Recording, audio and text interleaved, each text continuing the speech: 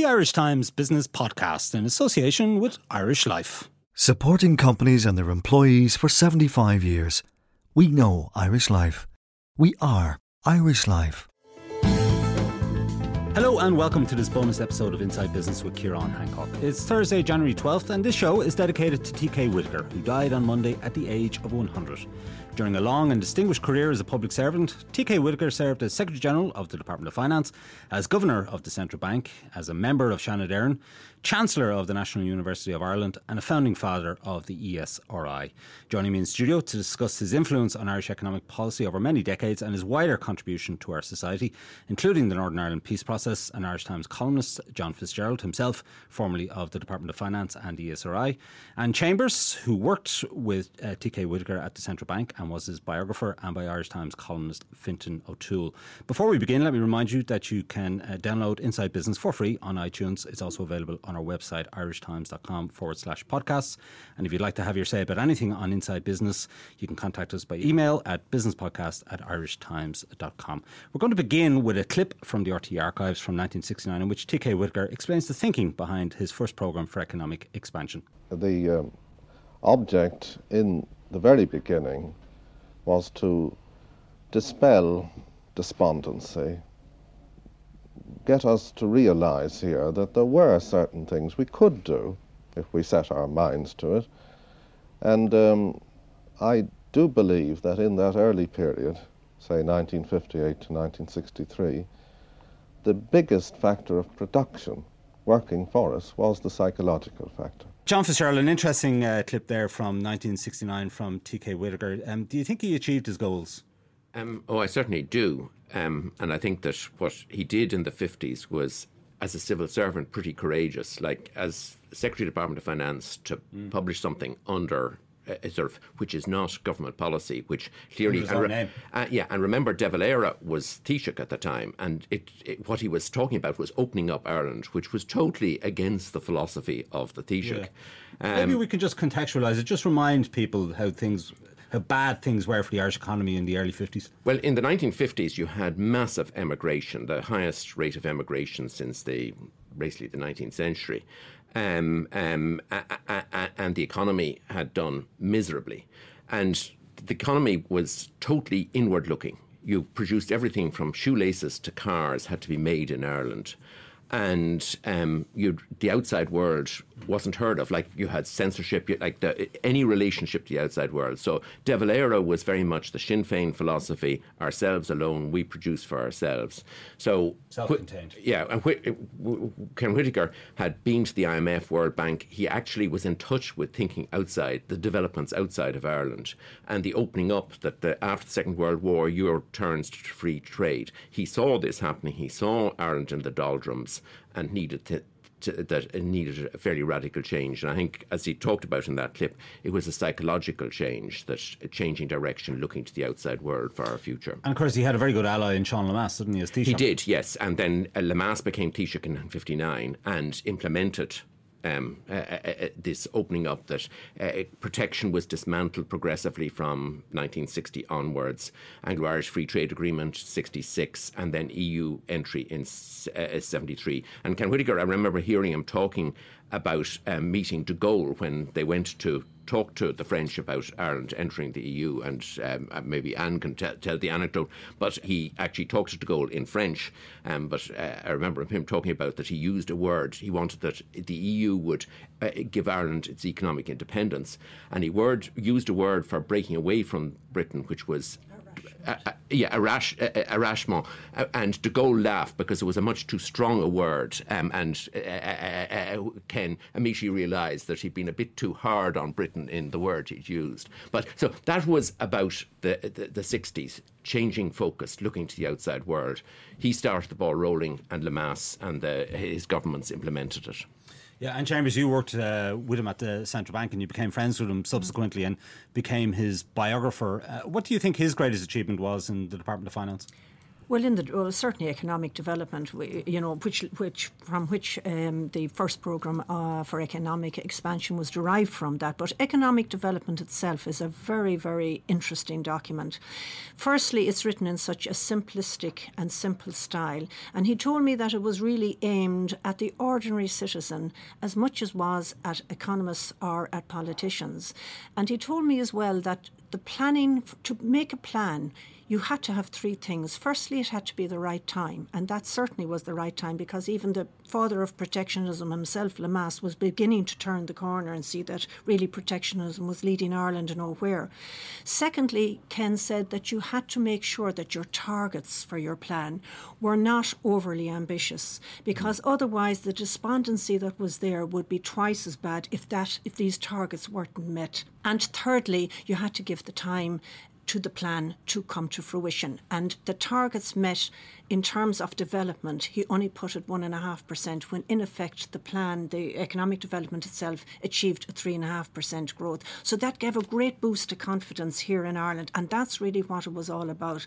And when I was doing research for that in the Department of Finance, I came upon files that had messages from housewives, farmers, shopkeepers, writing to Ken Whitaker, Secretary of the Party, to say they had read economic development because it was published, and they read it and they said, this is going to save the country. It's the first sensible plan we've heard since the foundation of the state. It was quite amazing, really. Yeah.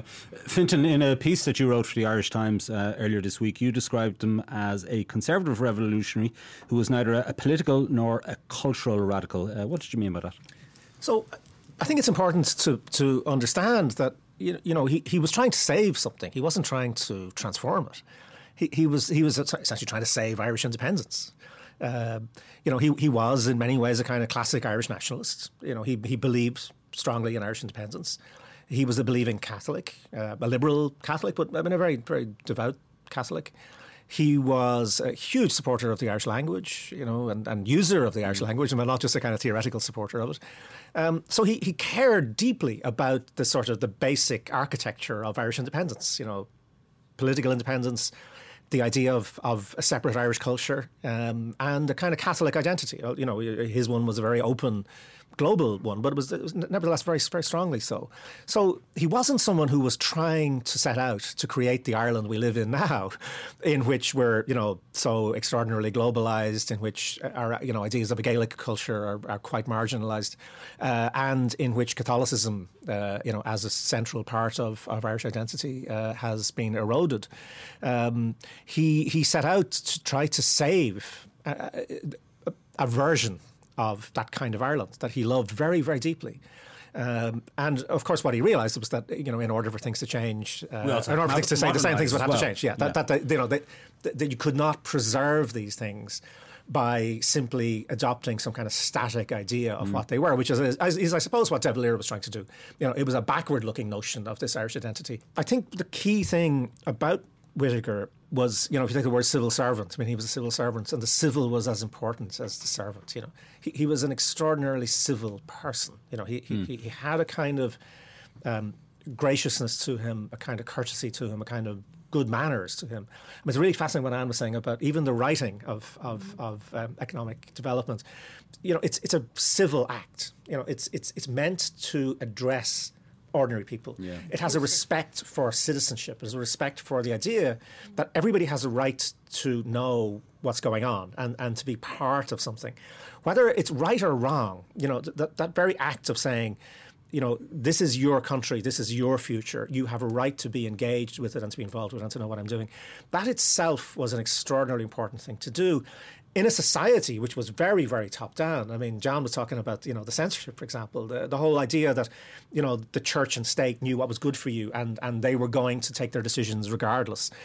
So, Whitaker was a great Democrat. He was an extraordinary figure in terms of saying that, first of all, taking responsibility. John talked about this. But you mentioned in your piece, didn't you, that there was no ass covering in this paper. He put his name front and centre, whereas a lot of civil servants over the decades have tended to... Well, insisted that he put his name. Now, it wasn't Ken Whitaker who put his name to it. It wasn't an egotistical thing. It was the opposite. Lemass, and Ken told me with the twinkle in his eye, he said, it was suggested, and it broke all conventions at the time, that a civil servant would be actually addressed as the author of anything.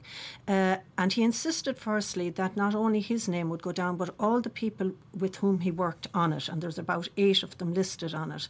And he told me with a twinkle in his eye, he said, if it hadn't worked out, then Lemass could say, well, it was done by a crowd in the Department of Finance who were never asked to do it in the first place. And the second point I'd like to make, and it's very relevant to today's ethos, which has changed so drastically from his.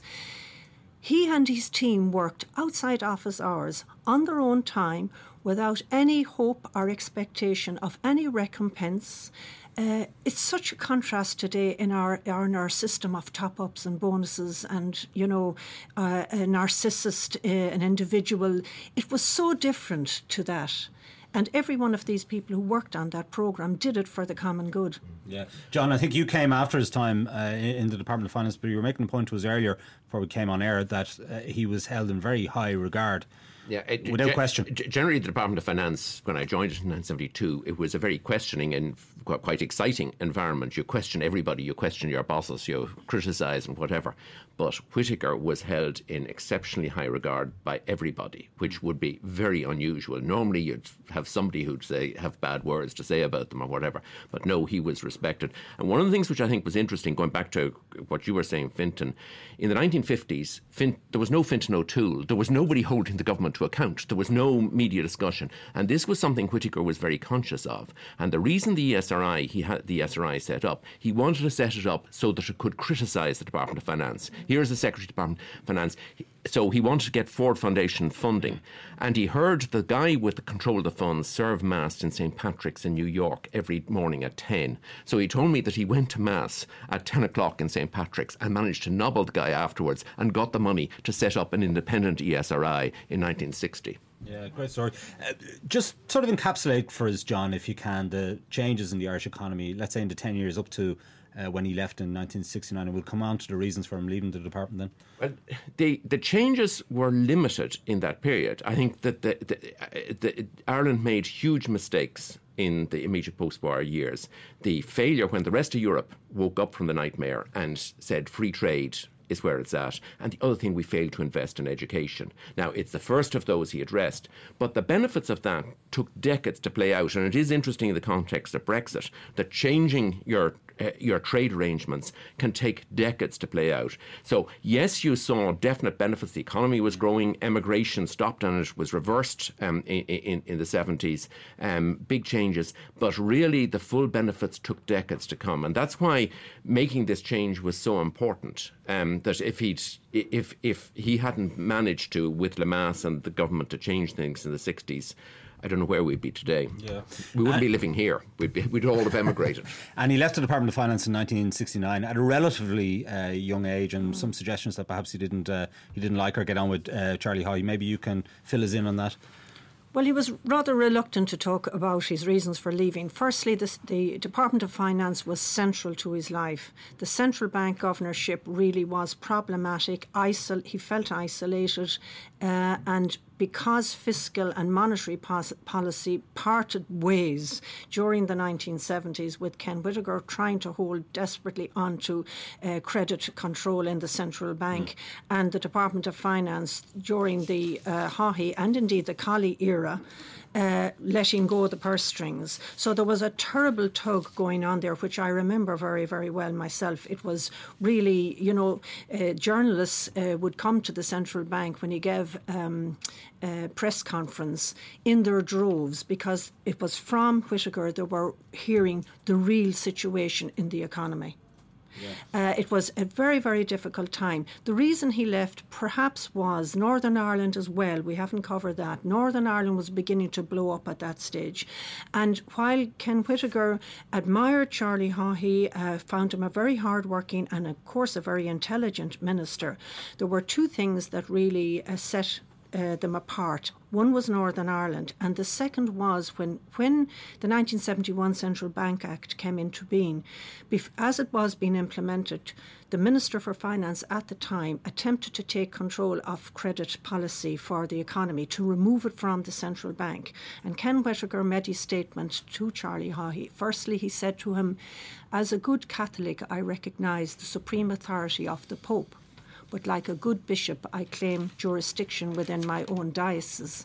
And when Charlie Haughey persisted, and this is a very interesting thing in terms of what wasn't done during the Celtic Tiger era, Ken Whittaker said he would resign.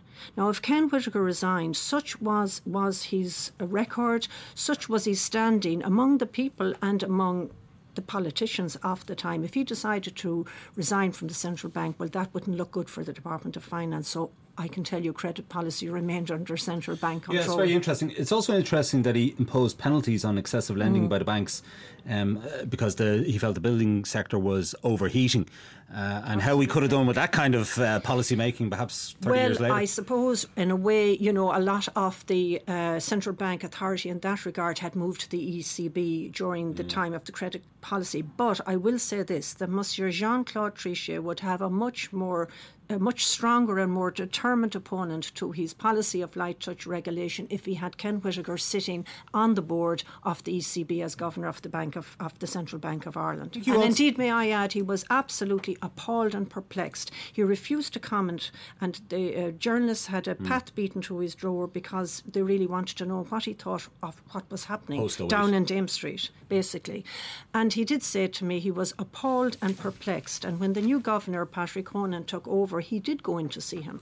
And Patrick told me himself, he said to him, "What are you going to do to save Ireland from national humiliation?" He didn't say bankruptcy, he didn't say mess, economic mess, he didn't say a financial disaster. He used the word humiliation, and that's how deeply he felt about what had happened. Yeah, I think you also feel that he promoted gender equality as well during your time in the Central Bank. I remember that myself, and I've him to thank for that. When I entered the Central, that was in the 1970s, there was no equality pay, no equality promotional. The ladies in the central bank, as they were referred to then euphemistically, went this way, in with the same qualifications as our male colleagues who went this way.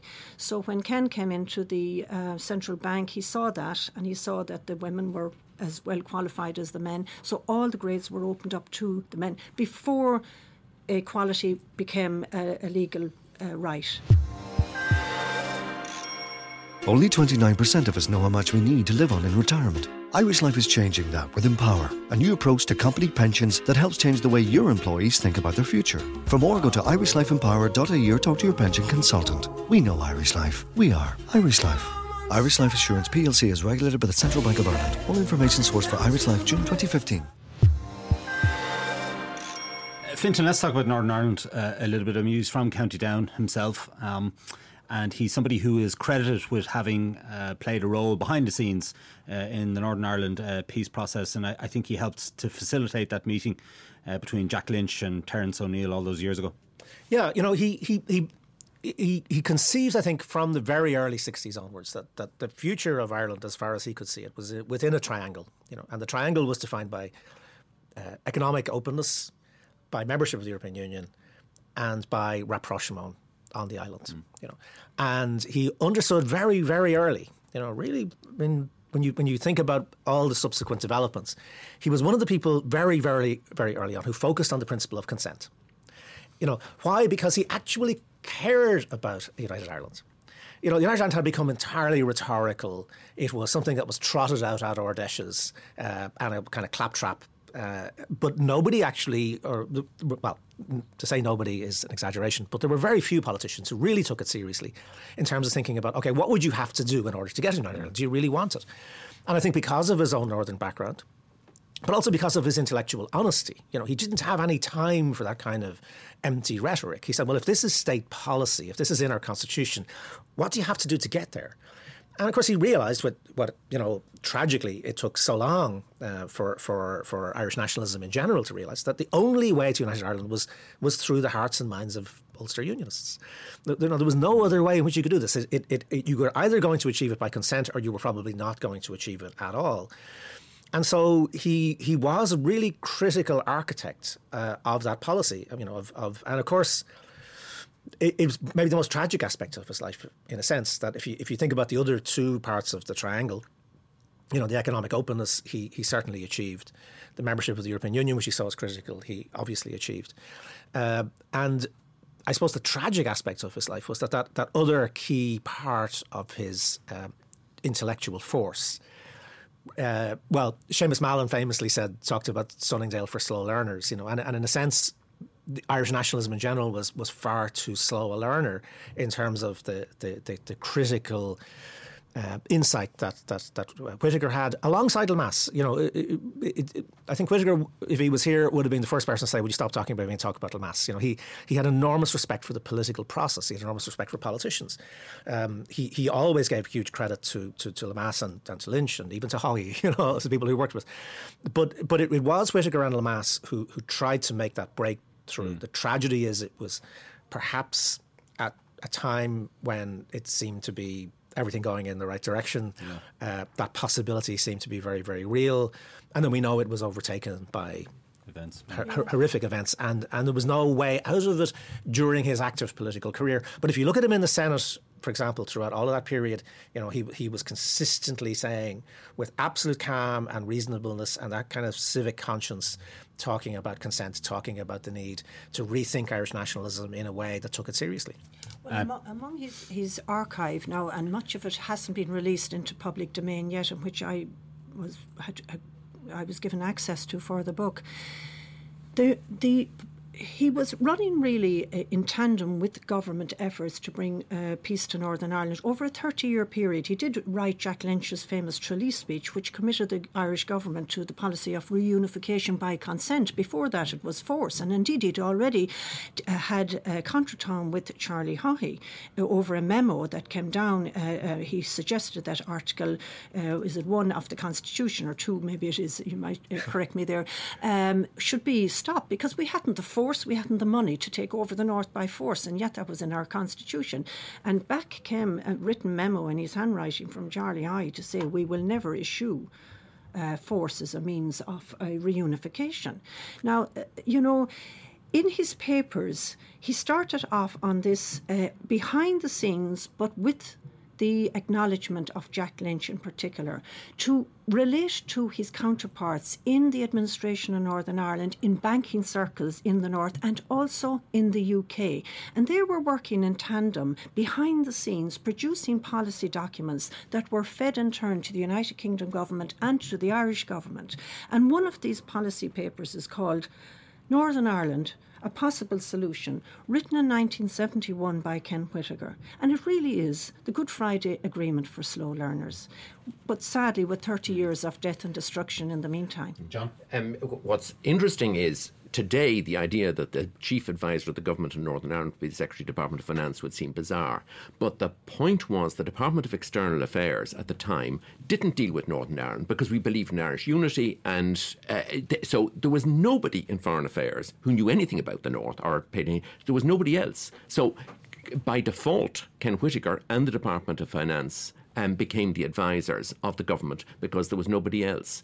And even when he was governor of the central bank, the fact in 1969 that Lynch turned to him for advice because Foreign Affairs weren't in a position to advise him. So I think that was a huge administrative failure, and he filled the gap so effectively. And also he held Lynch back, crossing the border, and we won't stand idly by. Ken Whittaker was holidaying in a little cottage down in Carna in the remote Connemara Gaeltacht, and he told me he had to go into the local store that sold kerosene and bales of twine and everything to make this important phone call to say, hold on, I will get you this before the post goes today. Everything by post, everything snail mail. To put this into Lynch's mind, you stop, and this is what we do. So he really, behind the scenes, saved an awful lot in the emotion of the 1969 crisis. Yeah. John, let's fast forward to our EU membership and subsequently we become members of the Eurozone. Have you any sense of how he felt about that? Not on the Eurozone. I certainly didn't get any impression that he felt that it had been a policy mistake. He seemed to fully accept it. But I did have a series of letters and conversations with him in the early years of the last decade about his fears about government policy and the problem in competitiveness and how one could bring home to the wider public about the dangers that the economy was running. So this right into his 80s, he was watching what was going on, but as Anne said, he never wanted to take the public stage. He was a civil servant to the day he died. Yeah. You're the eminence grise. You don't go out in public. But boy, was he concerned. Well, he did go out in public on two things now, and that was in the for the EU in the 1980s. He was writing already what we're all experiencing now, and the ordinary people, and he was always towards the ordinary people and what they're experiencing now. This disconnect and disillusionment with the structures of the EU. He was already saying that Europe had lost, and he used the words élan vital. You know, it had lost the spirit of the Treaty of Rome.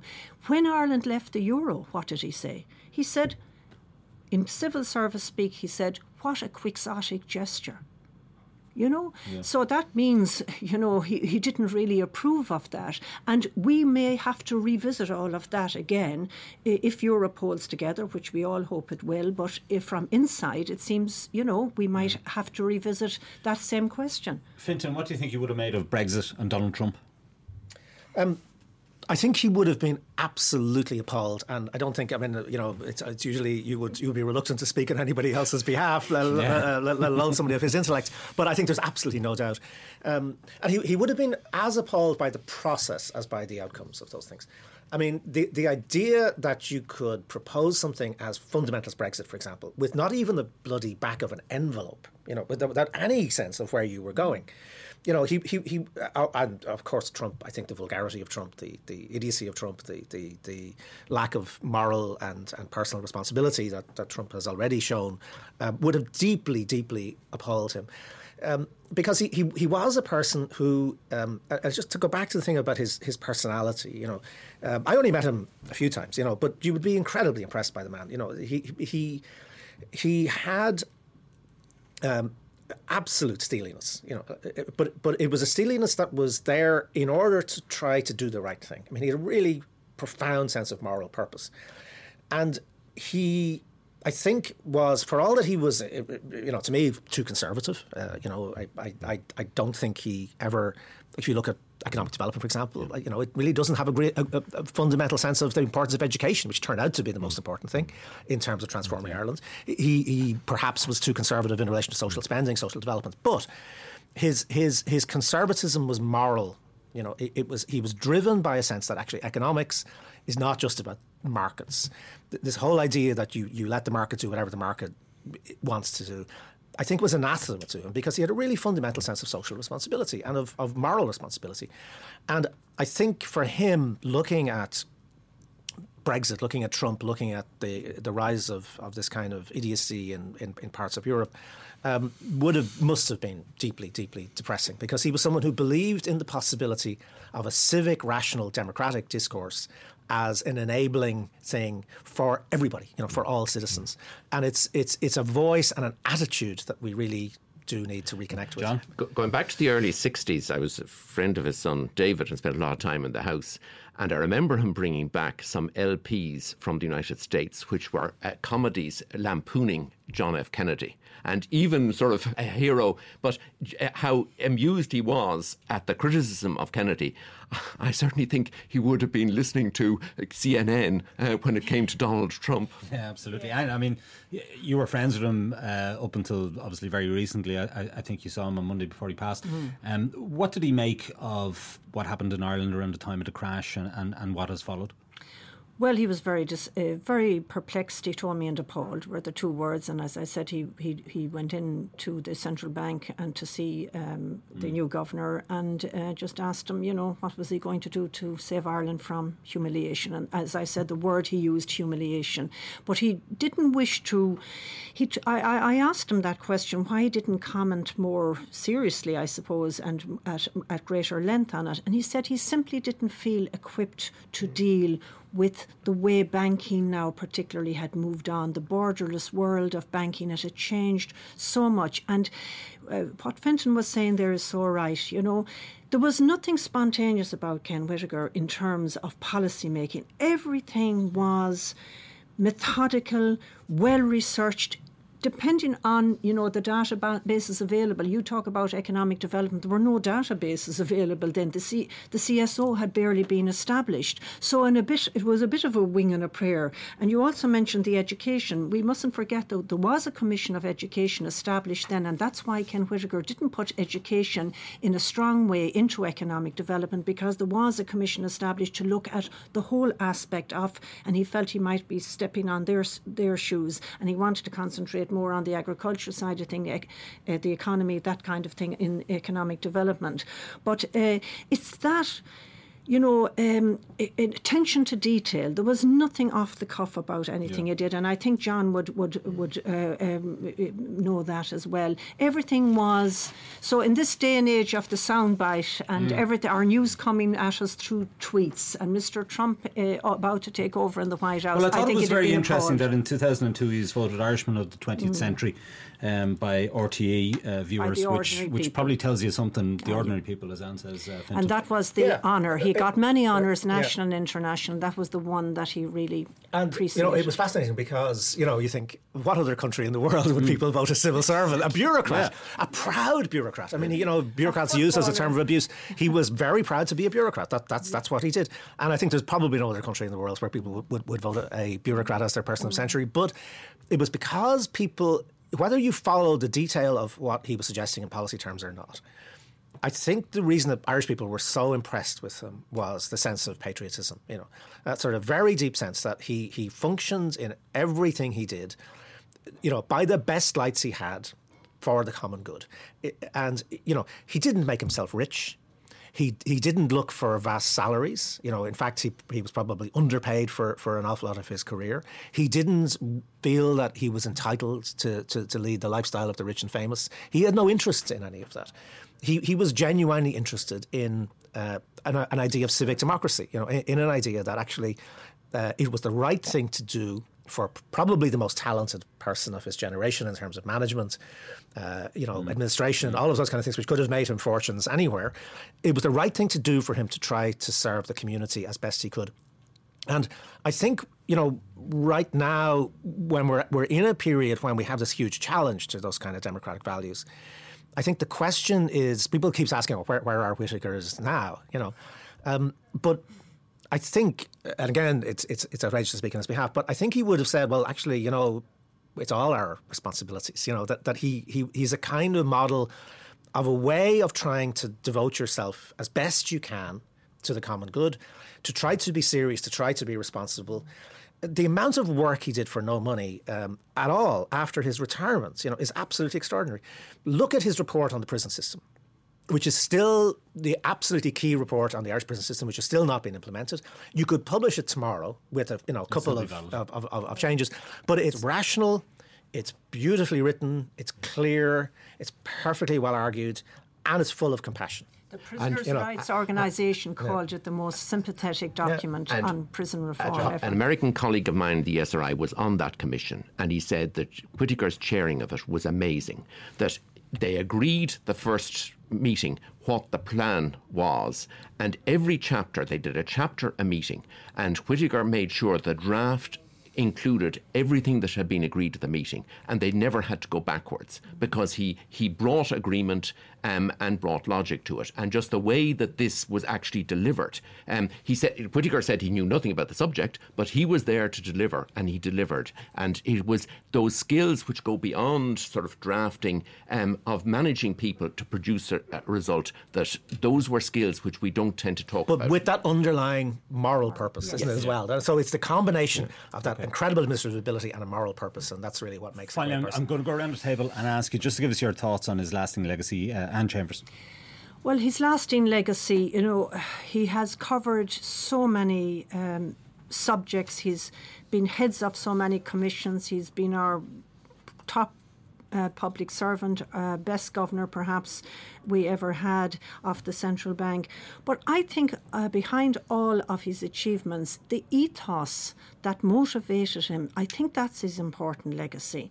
The ethos of... ethics, effectively. Exactly. The ethics that guided his work. And they came from his background, which was an ordinary background in Drogheda.